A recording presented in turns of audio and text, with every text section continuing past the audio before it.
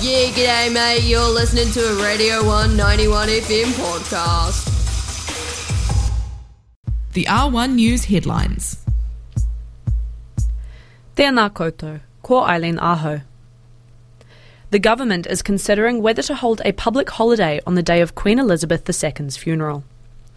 The National Memorial Service will be held in the UK on September 22nd, and some Commonwealth nations, Australia included, will observe a public holiday that day to honour the Queen.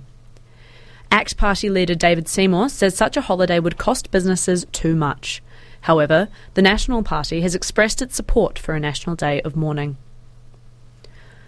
Aotearoa saw its first day with less than 1,000 new COVID cases in 6 months over the weekend.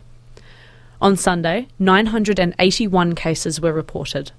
The last time cases were in the hundreds was February 15th, which saw 744 cases. Of Sunday's cases, 92 were reinfections and 30 were reinfections within 90 days. The government is set to make an announcement regarding the future of the traffic light system today. And those were the headlines on R1 News. Now, ke te pēhea te āhua o te rangi.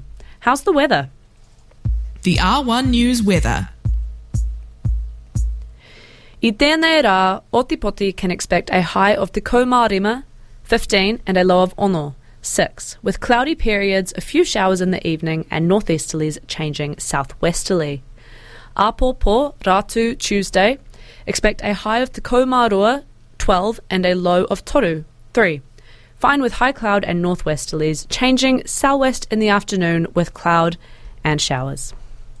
That was the R1 News headlines. Catch up at r1.co.nz/news or find us at Radio 191 FM on Twitter or R1 News NZ on Instagram, and tune in to R1 News at 11 a.m. on weekdays.